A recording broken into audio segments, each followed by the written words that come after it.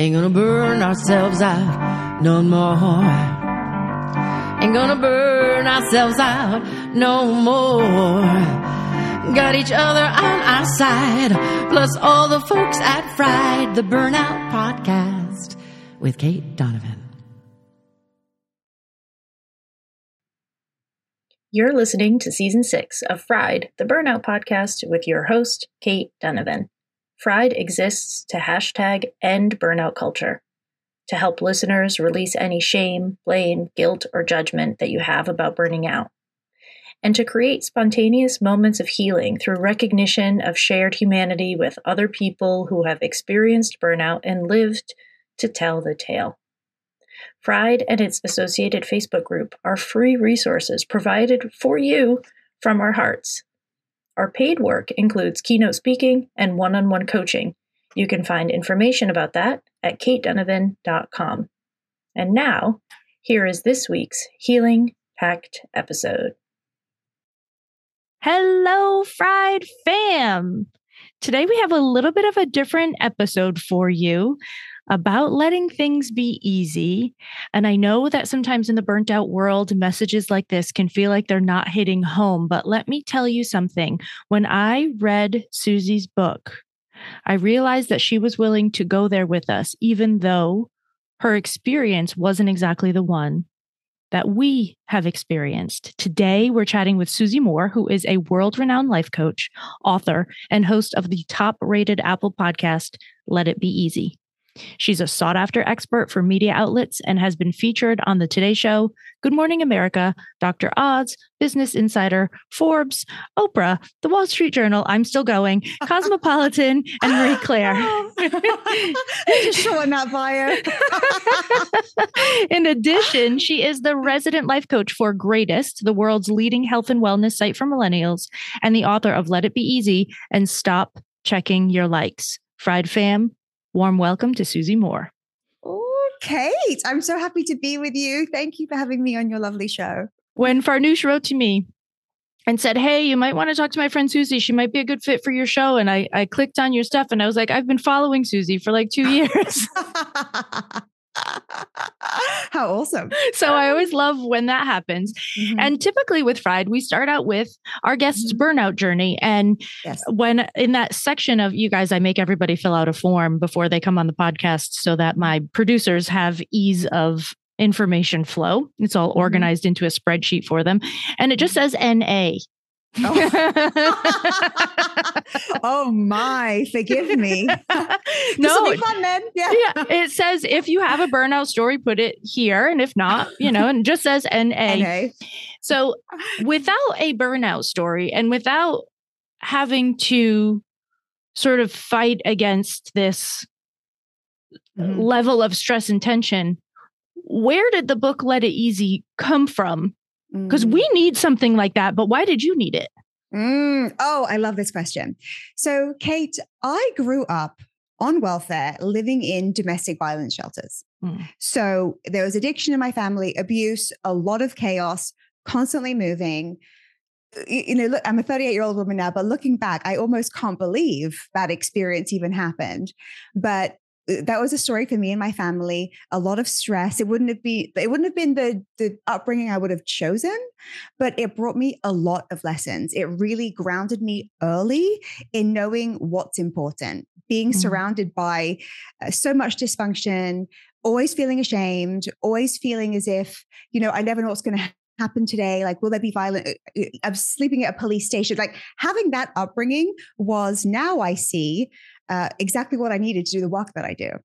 And so I worked really hard, Kate. My goal was always as a kid to be able to financially support my mom and have a nice, normal marriage. Like, that was it. Like, I just wanted normal stability, an apartment that we lived in that was mine, my door, my room, my own setup.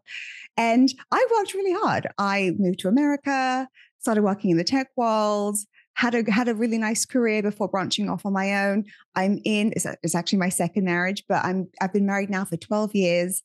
And it's so interesting because on that journey, I remember even in my late 20s, okay, I've got my nice husband, got my nice job, got an apartment, no one's coming for me. Like nothing is changing. This is relatively stable. Yeah. It still wasn't easy. I was still anxious a lot. I wanted to control everything. I was starting fights with my husband. I wasn't an easy person to be with. And I realized that there was just a lot of work that I had to do with myself. And in the book, I break down in very real chapters, speaking about grief, speaking about defending yourself, speaking about friendship, ways that I've let in ease, and the success stories that, where I've coached people and when I've seen a transformation, because sometimes we do hold on to situations, or we make situations harder than they need to be. Yes, 100%. And so there's a series of risk factors. We did this episode a while ago now. There's a series of risk factors that lead to burnout, and you have a bunch of them. Mm-hmm. And we haven't done the protective factors episode yet, or maybe we will have by the time this one comes out. But I haven't done that episode yet because it's hard to garner that information. We don't have a lot of studies on it because it's hard to study something that didn't happen in people. Mm-hmm. How do you study that? Yeah. Like you'd have to have a longitudinal study over not sure what you were looking for over decades in order to find some sort of pattern. And we just don't have that information yet. Mm-hmm. So I didn't warn you about this question because I didn't know I was going to ask it. Yes. These are the best questions, by the way. Right? What do you think were some of the protective factors that allowed you to go through your life without allowing this stress to overtake you? Did you have that one teacher that really believed in you? Did you have that grandmother that, what were some of the protective factors that you think protected you from ending up in a very different situation, whether burnt out or on drugs or homeless or whatever it happened to be? Yes. I couldn't really credit one. Well, I think two things in particular. The first was, if you live in shelters, a lot of the resources you have, like food, clothes, toys, they come from the local church. Like churches make a lot of donations. And I grew up with like church donation clothes and toys. And I thought that was lovely and amazing. So being in a church community, I'm not a religious person, but being in a church community, I received the message, Kate, that we're all equal. This is like the message of like the word of God. Like if you follow the Bible, we're all equal here. So when I saw my friends who had two parents, a house, their own bedroom, store-bought clothes, I was like, they have all those things, but we're all equal. So they're not better than me. Like I'm as good as them. So early I had this like Sunday school message of just equality, which brought me peace, and I didn't question it. I was like, it almost gave me a quiet steadiness. And then when I was 15, I read my first self-help book. It's called The Magic of Thinking Big. And I have read, I swear, a book a week ever since. Self-help. Like there's even an article I wrote that was syndicated called, I've read 500 self-help books. Like here are the 5 lessons that you need to know. So I had that like almost like faith-based self-belief in the beginning. And then when I discovered the power of the mind and how we are so powerful as human beings, what we're focusing on, what we allow in, what we can reject, how we can really think and dream big. I just became, I'm still obsessed with self-help. I don't know how people go through life without it. Like I'm optimistic, happy. This is my disposition, but it's not by accident. Like I can have a bad day, a bad week. I can be a grouch. Everything can go wrong. I can panic, but I'm constantly like putting my mind and my focus on what's true and empowering for me. And that requires a lot of intention and consistency. Intention and consistency, and surrounding yourself with the type of people who also believe in and live by and support this kind of message. There's a huge, I think, disconnect, especially in American culture. I don't know enough about Australian culture to say. There's a huge disconnect in American culture between the individual and the society within which they function. And the first level of society is, they always say you're the sum of the 5 people you choose to be closest to you, to surround you, right? So are those people in your life in that world with you? And does that make that easier? Oh my gosh. Yes. Lori Gottlieb, the awesome therapist, said, Yeah. she's like, before I diagnose someone with depression, I make sure they're not surrounded by assholes. Like, Yeah. oh my gosh. I think that, being very selective about who has access to you and your energy and your time and attention is critical. And I learned this kind of slowly, like having boundaries with people, really, evaluating some relationships in my life, thinking, really, is this a fair value exchange? I like to give a lot. I love to be generous with my friends and, and be available to help in different situations. And for me, it's really important just to feel supported. Yeah. So the people around me, I don't really have many, relatives aside, like I don't really have many negative forces. Like if I call a friend and I'm like, I'm really panicking about something, or I'm anxious, or I think I messed something up. This happened just a couple of nights ago. I said to my friend, get out of the gym. I need to talk to you right now. Calm me down. He's like, okay. No, I don't think any of them would say anything apart from soothing, calming truths. Like we've been there before, that this is just an irrational thought you're attaching to. So set yourself up for success, right, Kate? Like, yes, there's no space for anything else. And so there are people, when we're looking at burnout, there are studies that say 80% of it is your work environment. That's not been true to what I've found in my own personal research. I've seen it be more 50-50. It's 50% your internal world, tendencies toward perfectionism, people pleasing, lack of boundaries, overachieving, etc. This whole, list, this gamut of everything that's in self-help books, basically. Oh yeah, I know them well. Right. Yeah. And then the 50% from the outside of how you are treated, etc. Which, to me, this is a tricky thing to talk about, because while you can't change other people, you do have some control over the environment that you're in, but not always. So, for instance, if there's somebody who is living in rural America, there's only really one place to work because that's the only option.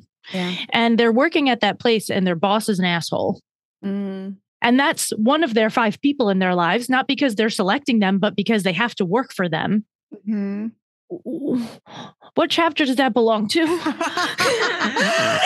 it's a good question, right? And it is true that different people have different options based on their location, based on their interests, based on their capacity, their resources, income, lack of friends, car, everything.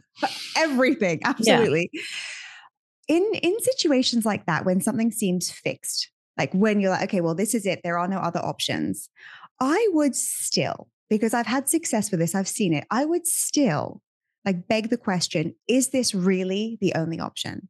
And I don't even mean like move the job or leave the boss who treats you badly, but what are you able to do? Like, what are you able? Because I used to work with someone who was, extremely angry, and I was a bit scared of her, like, because she would like fly off the handle a little bit. But the job was great, but our proximity was very close, and I could feel my body, tense all the time. And so I remember constantly just going into meeting rooms if I knew that she'd like have a flare up, because I would get a management email, and I know that she had, I would like go for a walk, and also I would even do my very best, especially in moments of my own frustration, to really try and exercise some compassion. Because if someone is like a dick, or they're just rude, or they're angry all the time, they're suffering. Like when you think about someone who's someone who's steady and calm and generous, they generally feel pretty good.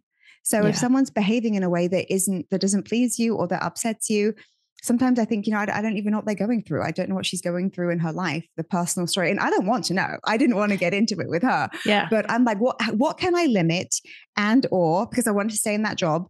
And, if maybe if we had to brainstorm, had to look at options, like our life depended on it. Sometimes it does. Like, what else could there be? Sometimes we tell ourselves a story that, well, this is it, there's nowhere else. And it might not always be true. Yeah. Marie Forleo does this exercise that she says, wouldn't it be fun if ... and allows herself to answer the question, and then starts to say, well, actually, that might be possible.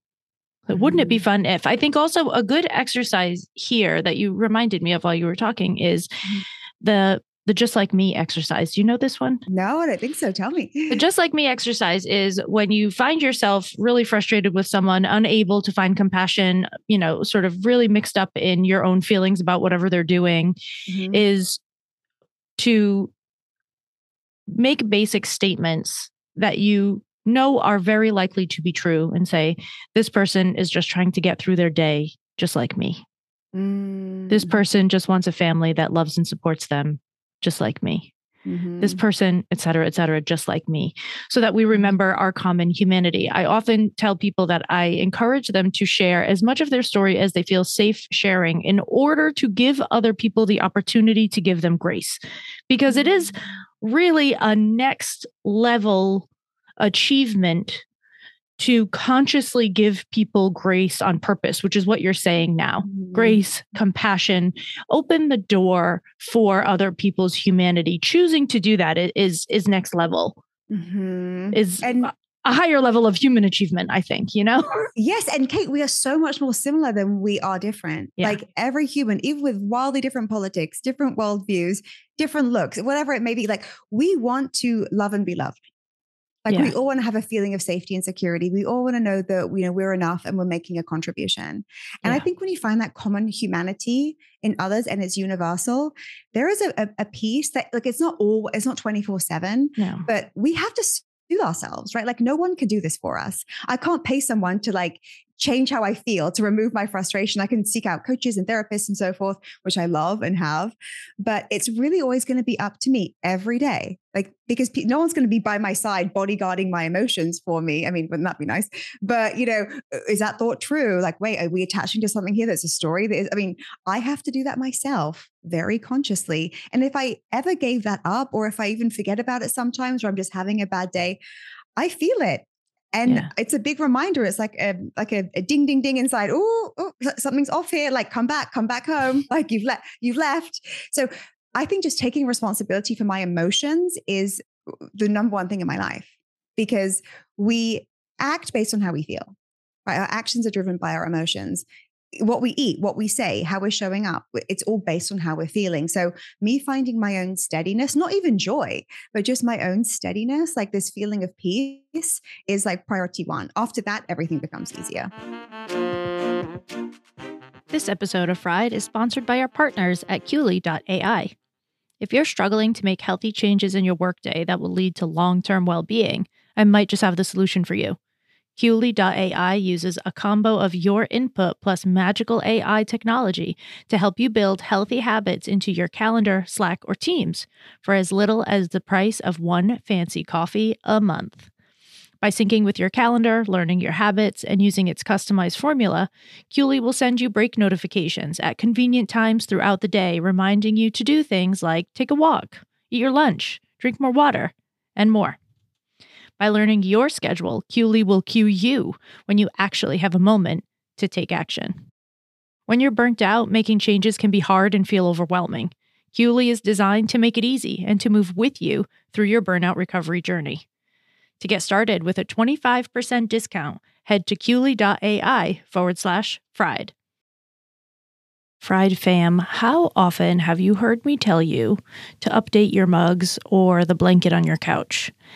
I am so thrilled right now to tell you that I am now partnering with Bearaby, that's Bearaby,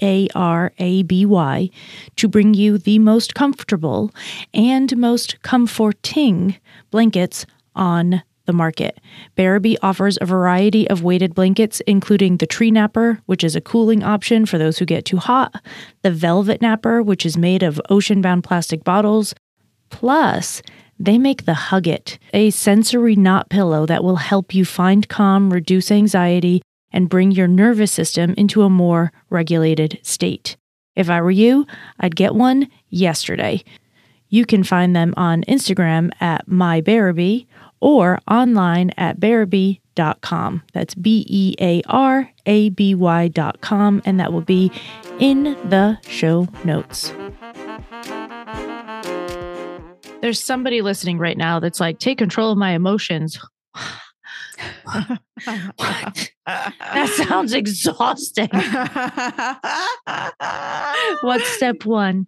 It takes a little work, right? I mean, and this is why most people, I mean, look around, like if you're on the subway or look around, most people aren't like serene, right? Yeah. They're impatient. They're worried about something. You can see the stress on their face. We have this incredible built-in system, right? This feedback system in our body where we feel, am I allowed to swear? Yeah. Oh yeah. Uh-huh. Okay. Mm-hmm. Just checking. It's a lovely podcast. But if you feel like shit, right? I'm like, if I feel like shit right now, I'm attached to a thought that is making me feel like shit. Right. So, and it can be in any situation. So say something's going on in the outside world, there's an external change or there's a situation showing up and there's something unwanted. You're thinking something about that situation and your emotion is almost like this real-time data feedback loop saying, maybe we need to examine the current thought about this, especially if it's something that you can't change, especially if it's going to be somebody else's behavior most of the time. So kind of like you just said, the just like me exercise, exercising some compassion. It doesn't come instantly. It's not the first go-to. It's not like, oh, you just screamed at me in the street because I was crossing the road when actually it was my turn to walk, but I'm going to have compassion for you right now. Yeah, no. I'm like, you tried to kill me. So, but in that moment, if I'm feeling frustrated, angry, scared, sorry for myself, really annoyed with somebody, I'm like, what am I believing about this person in this moment? And could there be another way?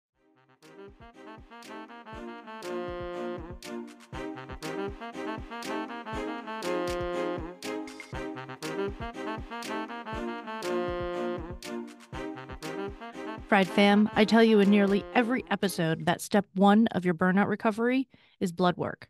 And I know that a lot of you avoid it because it's a pain and because your doctor has told you that everything is quote unquote fine. And they refuse to test all the things that you think you need. What if I told you that you could test what you want, when you want, from your home with just a couple of drops of blood? Cyfox Health allows you to do just that. You can buy tests as one-offs or join a membership. Either way, you can test and track your results to help you make decisions about your burnout recovery journey. Get 10% off any membership, subscription, or one-time test kit right now. Go to cyfoxhealth.com/fried for your discount. That's SIPHOX health.com/fried.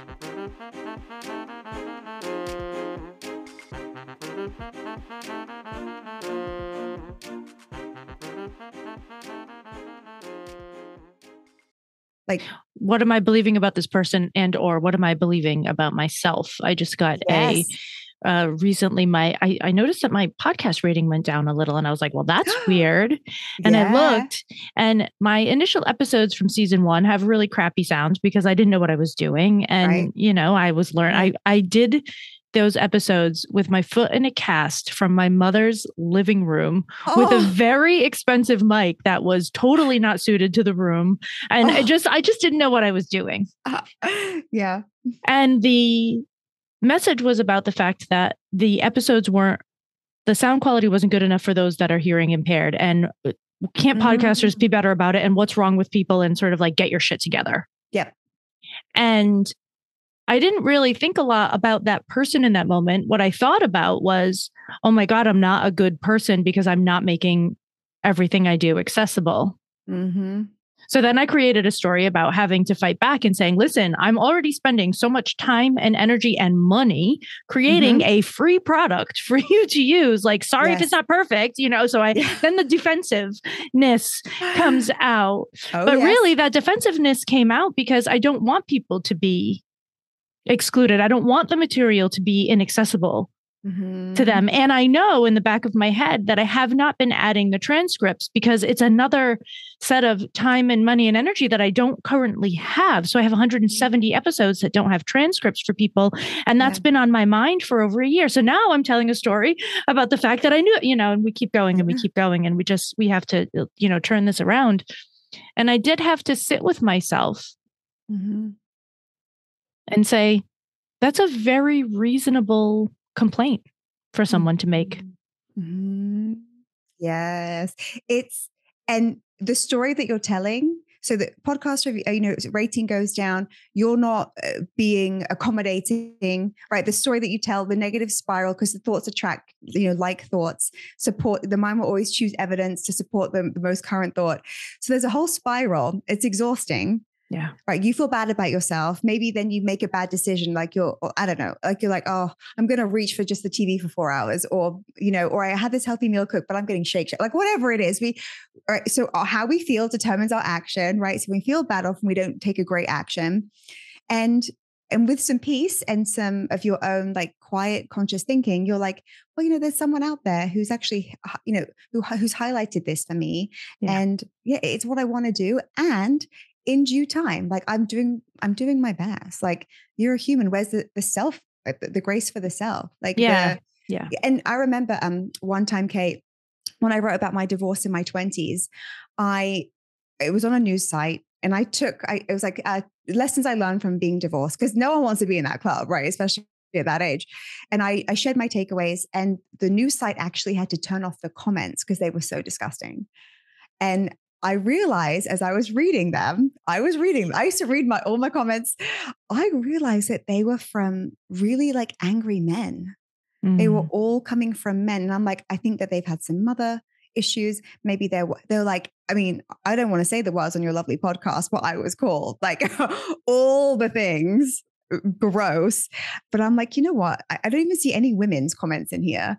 And I think some men have just been really hurt and betrayed and not loved. And if I'm like this woman who's like, fine after a divorce, like I'm okay, like I'm living, I'm you're the witch that needs to be burned at the stake. Yeah, exactly. But I remember thinking, and at that time I was like, I'm such an idiot. Like, why do I even share my personal stories? Why do I open myself up for this? Like, people think all these things about me, and I wanted to set the record straight. Never do that. But then like when I really sat with it, I was like, wow, there's a lot of pain out there. And I'm in that moment, that article, which isn't me, right? You are not your podcast. I am not my article, in that moment, that article was just like a dartboard for all the pain from all these people who, and that's what they're doing that day, sitting writing awful things about a woman who they'll never know, whose story is online, or whatever woman is in their minds as they're writing the thing. Exactly. Like I know you're not punishing me, but it's, hey, like I'm receiving all of this, like this hate. Like I said, they actually had never turned off comments before. I remember it was like this like weird protection thing that happened. But as I thought about it, I was like, yeah, it's there's a lot of healing to be done. Like, and men don't have. Maybe like it's just much harder to communicate what's missing, what's needed, and and that's okay. Yeah. On that note, side note, everybody, Jim Young, author, book, Expansive Intimacy. It's about burnout and stress reduction in men, for men, through expanding your capacity for intimacy and vulnerability and human connection. Beautiful. Just a side note there that if you think somebody needs that book, I think they also need that book, and please go get it because Jim is a star. Awesome. Chapter 39 in Let It Be Easy is titled, Stop Saying I'm Proud of You. Oh, yes. I love this one. It's one of my favorites, actually. Okay, jump in. Well, there's this comment that it's shared a lot, right? Like, I'm so proud of you. I'm so proud of you. People who don't know you often say, I'm proud of you if you do something that's pleasing or seemingly impressive, whatever it is. And I'm a big fan of Alfred Adler's work. He was a contemporary of Freud and Jung, and he kind of broke away because he spoke more and more about self-empowerment. And he spoke about what's called, hierarchical relationships. So horizontal relationships and then vertical relationships. And when we pass a judgment to somebody, like even saying like, I'm proud of you, it makes me somehow more elevated than you.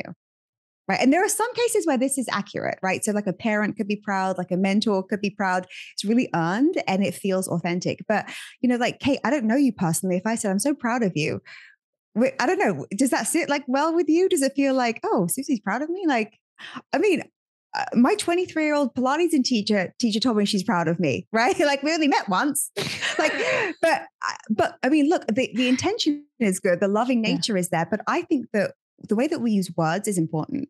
Yeah. And instead of me even sharing my pride, if I do feel a pride or say a friend of mine does something really cool, I'll say, I'm proud to know you. Or I hope you're really proud of yourself. Yeah. Somebody else said that I know says, I'm proud with you. Oh, that's beautiful. Yeah. And so also in this chapter, I break down, maybe a more conscious way of even complimenting somebody. So, you can go, you're so gorgeous, or you're so smart, or you're so brilliant at that thing. Even a positive judgment, it's still a judgment. And so I love to say instead, I actually corrected this recently on a reel. I saw my friend do a reel and I was like, you're the best at reels. And I'm like, no, delete. I said instead, I love watching your reels. Yeah. So I can speak about my experience with someone versus my judgment towards someone. And I find that these things, they're subtle. They might seem even nuanced and unnecessary, but to me, it's meaningful. I don't think they're nuanced and unnecessary because there is neuroscience that supports that getting feedback from people, positive feedback from people that is really specific, helps to make you more resilient to stress. So one of the big six factors that leads to burnout in a workplace is lack of praise. Yeah. Lack of recognition. But that's true in everyday life too. And the thing that you're saying now is just the reason that I brought this up is because this is necessary for healthy neurology. And B, this is such an easy shift to make that can really help people feel good. Because when people say things like, you're the best at podcasting, the immediate thing to me is, there's like 8,000 people ahead of me on that list of the best in podcasting. Like I'm not even close to the best in podcasting. I'm glad that you like this, but that's not actually true. If we look at the qualifying factors, but if somebody says, I love the way you podcast, or I love the podcast that you create, I love listening to your shows. That's a different experience. And that's something that you can take in with more ease without creating this old thing kind of reaction. Yes. Right. Yeah. And also, Kate, think about it. If someone says you're the best at podcasting, right? Say that's what you receive. No one's ever said that to me, by the way, you guys. You're the best at podcasting. But if someone said that to me, I'd go, oh my gosh, well, I've got to maintain this. Right. Or I'm the best right now. Or like, I look gorgeous today because I've got my nice orange dress on. But what about yesterday? And what about, so it's almost like a standard to maintain. It can even be a form of manipulation too. Yeah. Praise can be a form of manipulation because it's like, you do this thing, I'm going to keep praising you, keep doing it the way that I like you to do it, versus encouraging and sharing. So if someone said to you, Kate, that episode that you did, I implemented that. It really helped me. Thank you. Yeah, that's a lovely thing. Versus you're the best at podcasting. Right. And that implementation and that success is already done. So there's nothing to maintain. There's nothing extra to do. It's done. Yes. And the experience is whole. That's complete. It's complete. Yes, exactly. It's whole. So, but the same person could have the same feeling towards you but the expressions are different. And to me, they're meaningful. Yeah. And to me, they're significant. And I'd like to be conscious in the language that I use. I agree with that. Now. I'm enjoying this so much, by the way. I really am, Kate. I'm so glad because I'm scrolling through chapter titles at the moment and reminding myself things that I wanted to talk about. I'm going all the way back up to the top of notes that I made before I came on.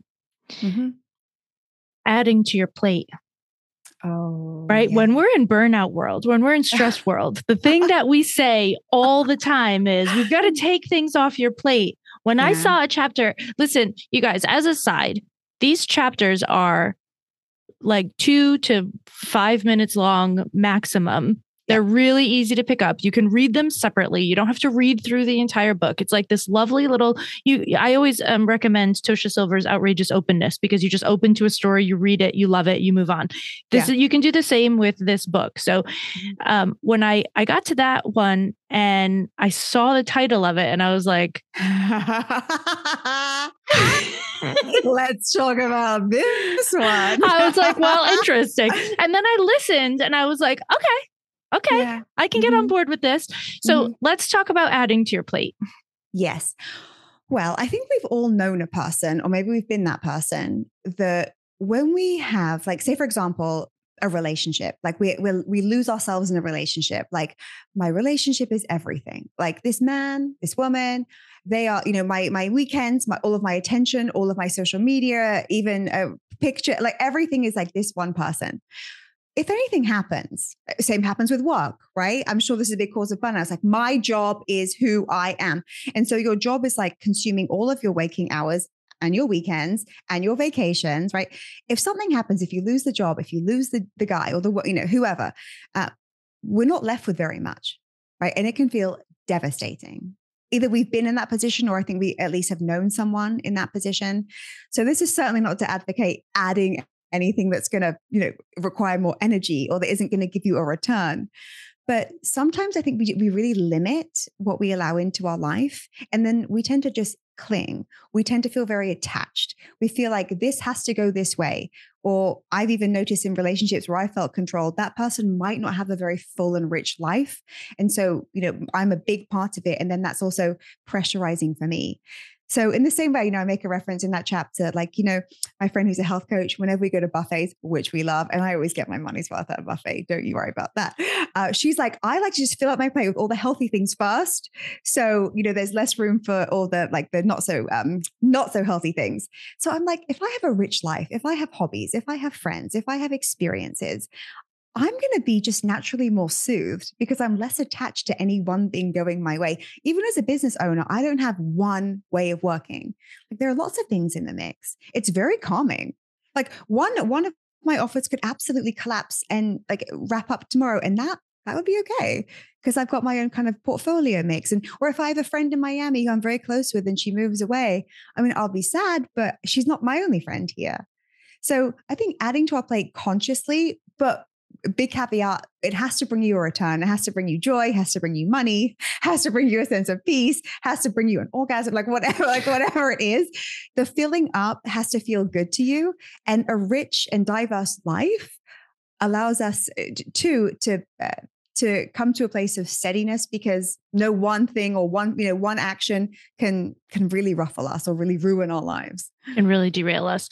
And the thing that I want to add to that and talk about is that when you're burnt out, as you start to get more tired and need more coping mechanisms, instead of adding the things or keeping the things you love, you start eliminate. Those are the things that you eliminate first. You're like, I have to go down to survival. So I'm just going to focus on my job and keeping my kids fed. And that's all I can do.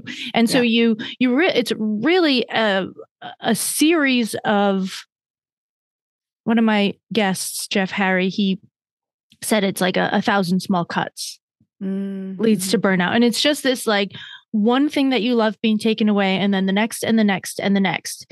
And you keep eliminating these things because you feel like you don't have the time or space.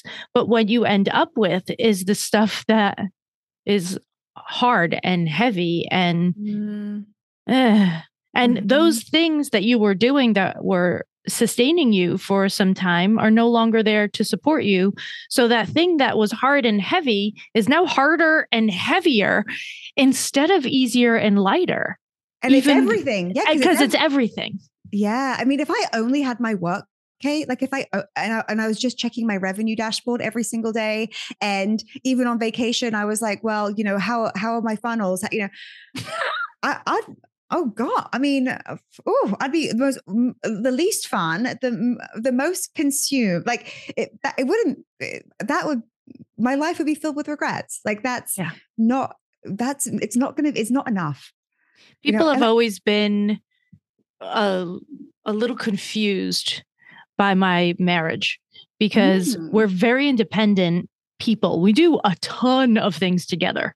But we travel without each other pretty frequently. I travel with my girlfriends. I travel by myself, you know, and he does the same. And we're from different countries. So sometimes he travels to where he's from by himself. When we were living in his part of the world, I traveled to where I'm from by myself because we don't always want to use every single vacation to go to the other person's home and see their friends that they went to high school with, like you know, it's not always as fulfilling as it could be. And people are always really confused about this. Like I go home frequently without my husband and my friends are like, why isn't he ever around? I'm like, because this is not my thing with him. This is my thing with you. I'm not going to be here the same way with him as I am when it's just me and you. I love that. And we actually have the same situation. So my mum's in the UK. Yeah. And when I go, my husband hasn't been once. Right. The invitation's there. He's welcome to come. But my mum's also like, she's an interesting person. She's not the easiest to be with. And so her behavior isn't always the easiest. I mean, I'm very used to it and she's my mum. Yeah. So of course, I'm happy to spend time with her, drinking tea, eating cakes. Like, my husband, that's not his vibe. And I'm thrilled for that. And he gets space. And when he's gone back to Australia, where he's from, without me, I'm thrilled. I'm like, go play golf with your dad. Like, do it. I don't need to sit on the cart while you do that. No, exactly. But Kate, there are no rules. Like we suffer when there are all these rules. Like said who, when? Is it written on a tablet somewhere in an ancient pyramid? And even if it is. Yeah, that's old news.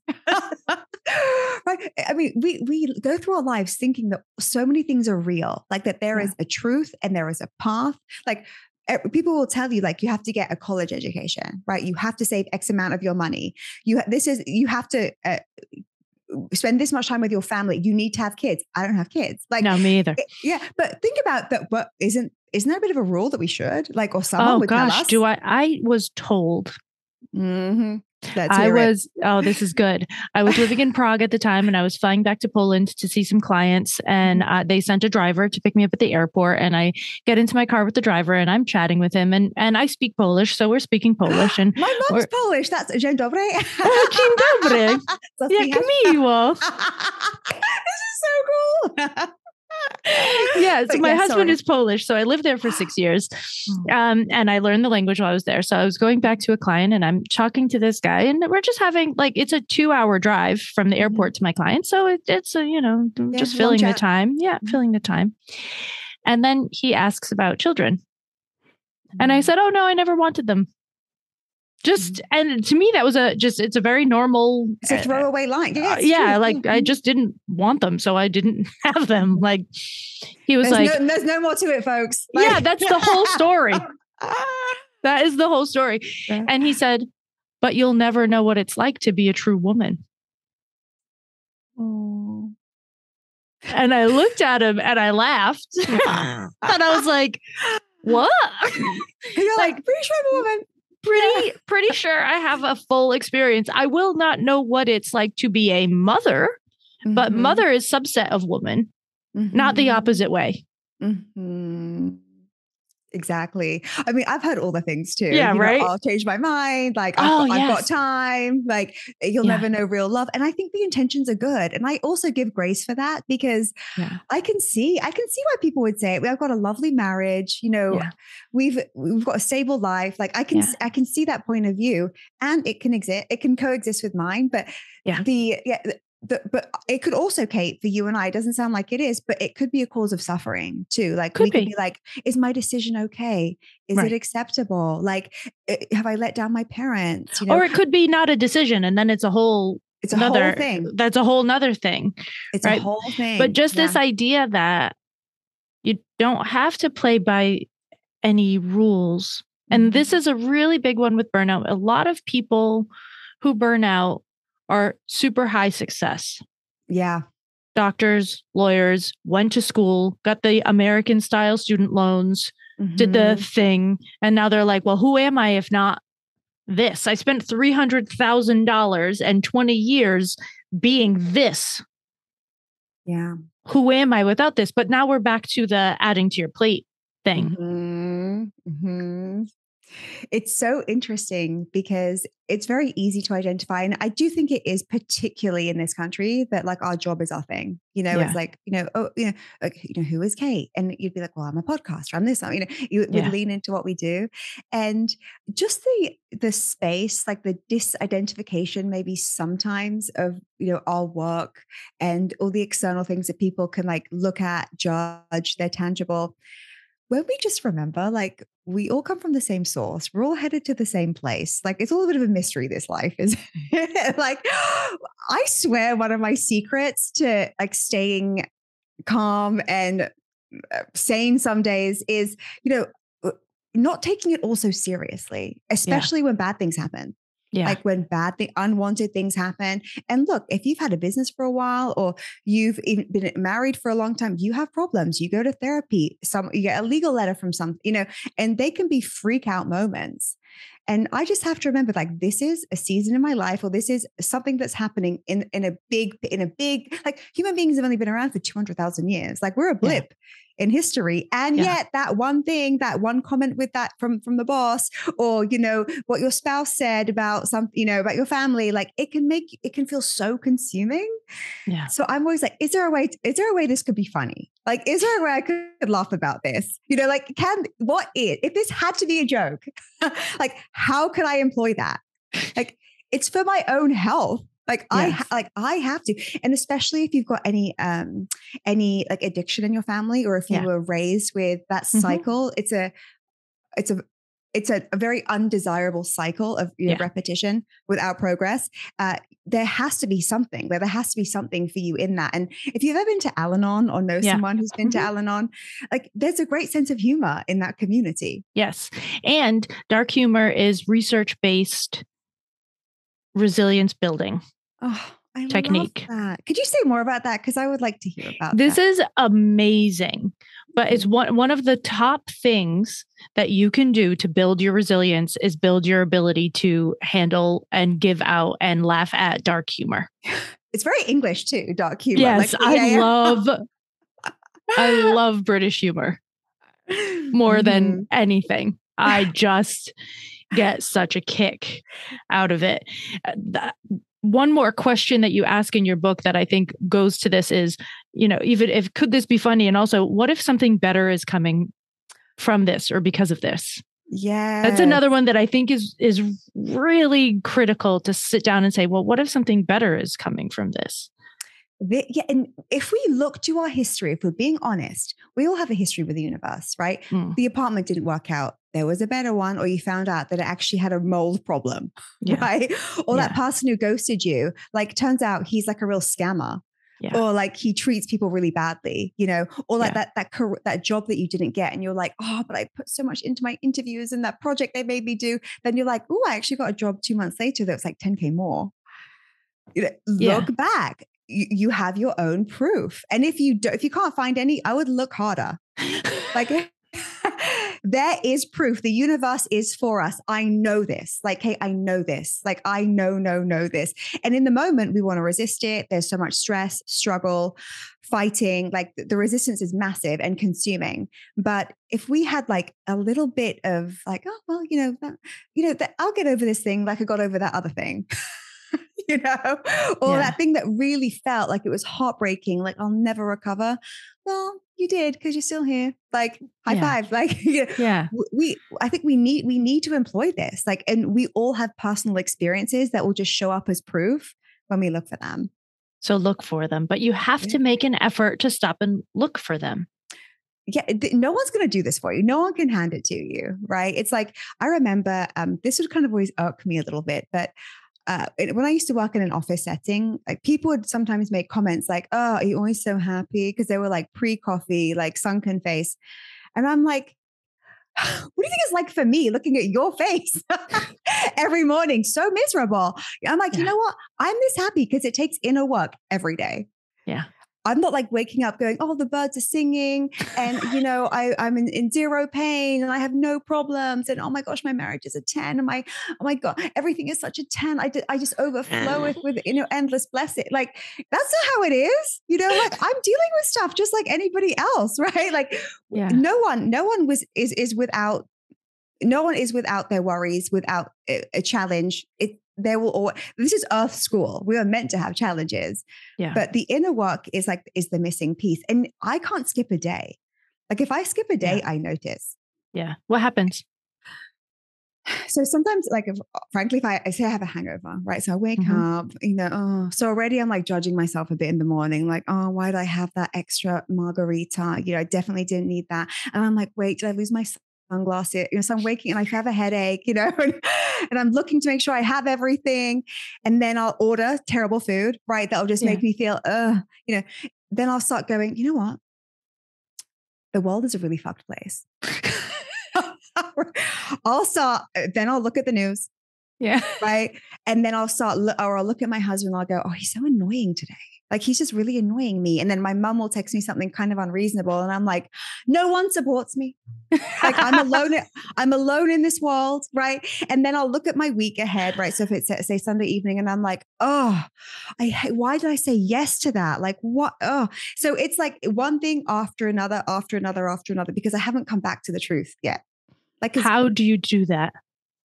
Self-help. Like listening to a podcast like this is a perfect place, like a perfect place to begin and remain, because you could be listening to all sorts of things. You could be listening to crime podcasts. You could be, playing video games. You could be watching Downton Abbey, but be intentional. Like if it's almost like if you're primed in the morning, and I'm not even a meditator, right? Yeah. But if you're primed, throw on a 10-minute YouTube video, like while you get dressed, listen to something that's honest, that's really going to feed you, connect you like back to the truth.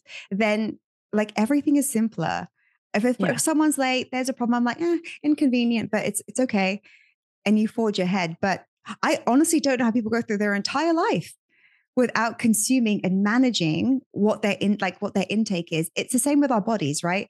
Yeah. If there's bad intake, the results aren't great. Like we won't feel good.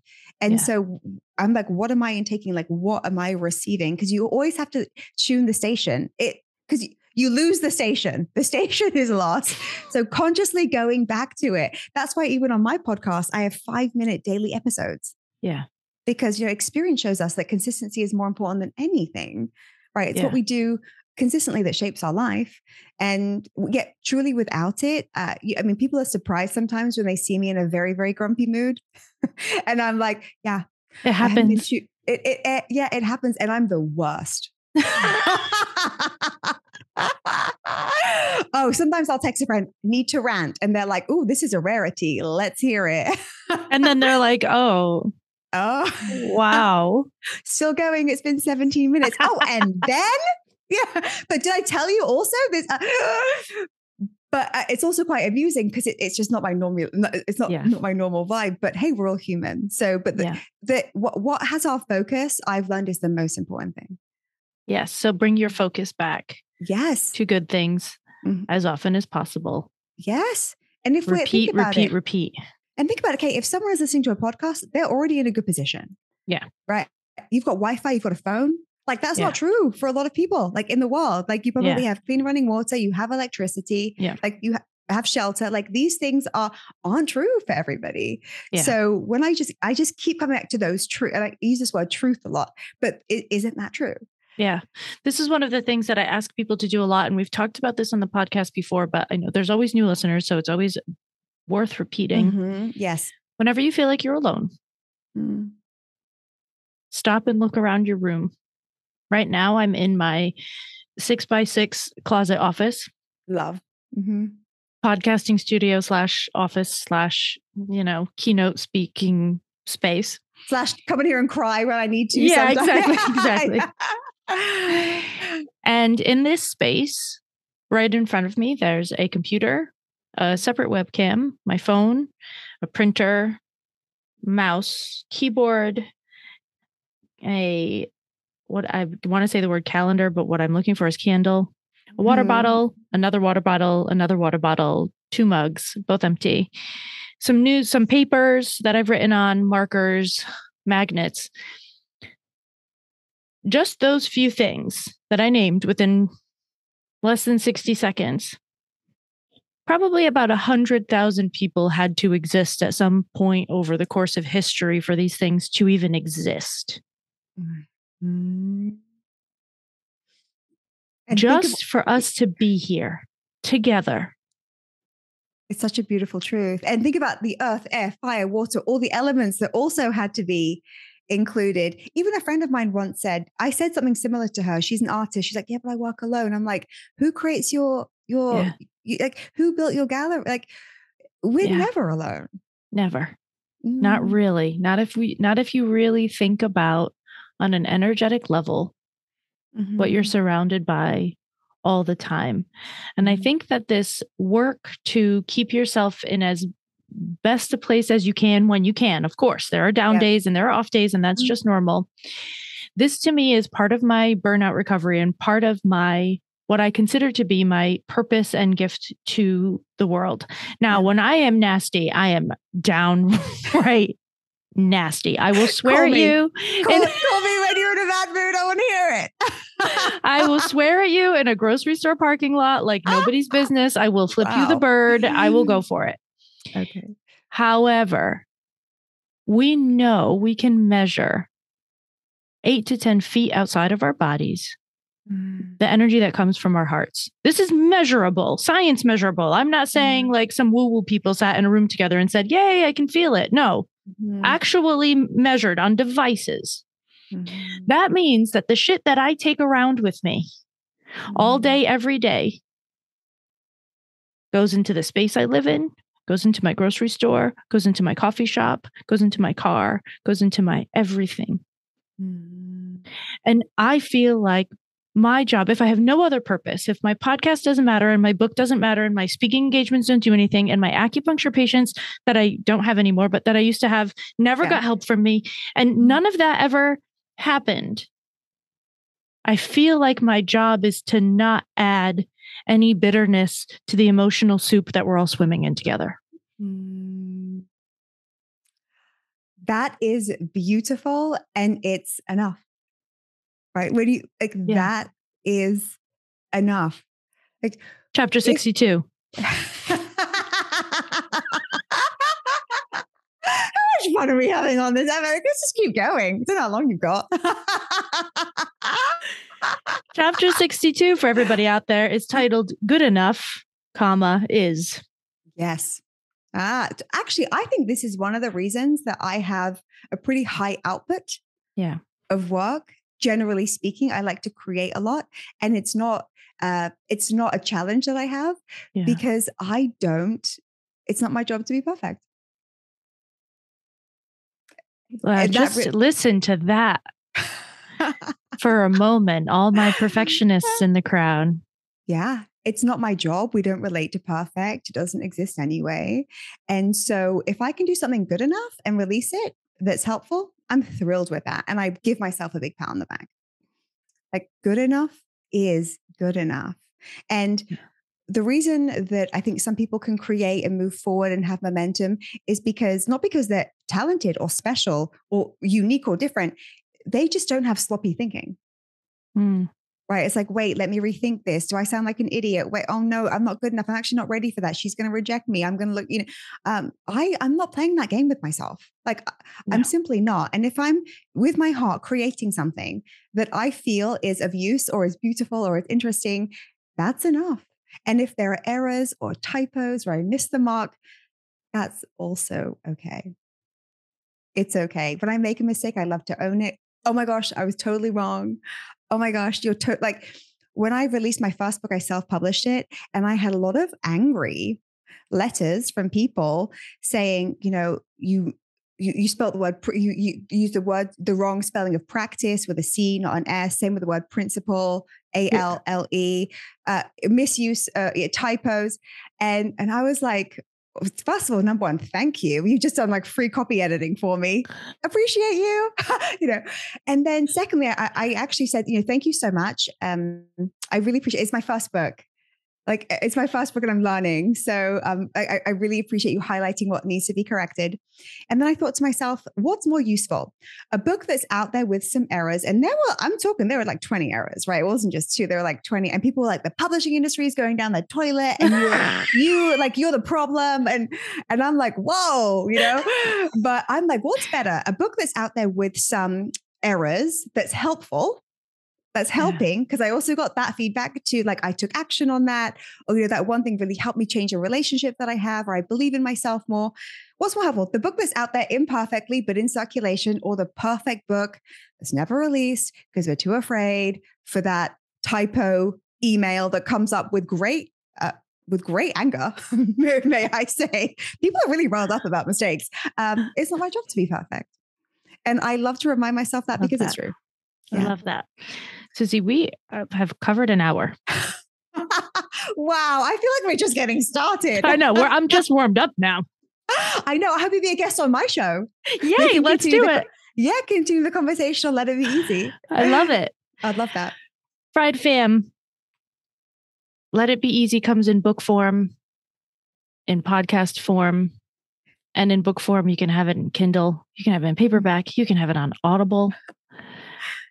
This to me becomes another one in my line of resources that you can open at any time when you just know that you need a shift out of whatever you found yourself stuck in for whatever reason. Tosha Silver's Outrageous Openness is number 1. And now we have Susie Moore's Let It Be Easy has become number 2. Susie, thank you so much for being imperfect. Kate, thank you. What a joy having this conversation. I cannot wait to continue it over on my corner. So thank you. All right, Fried Fam, be gentle with yourselves. Create space for yourselves.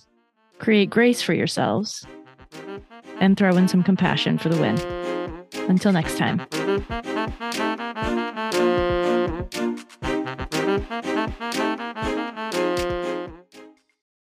Ain't gonna burn ourselves out no more. Ain't gonna burn ourselves out no more. Got each other on our side, plus all the folks at Fried, the Burnout Podcast with Kate Donovan.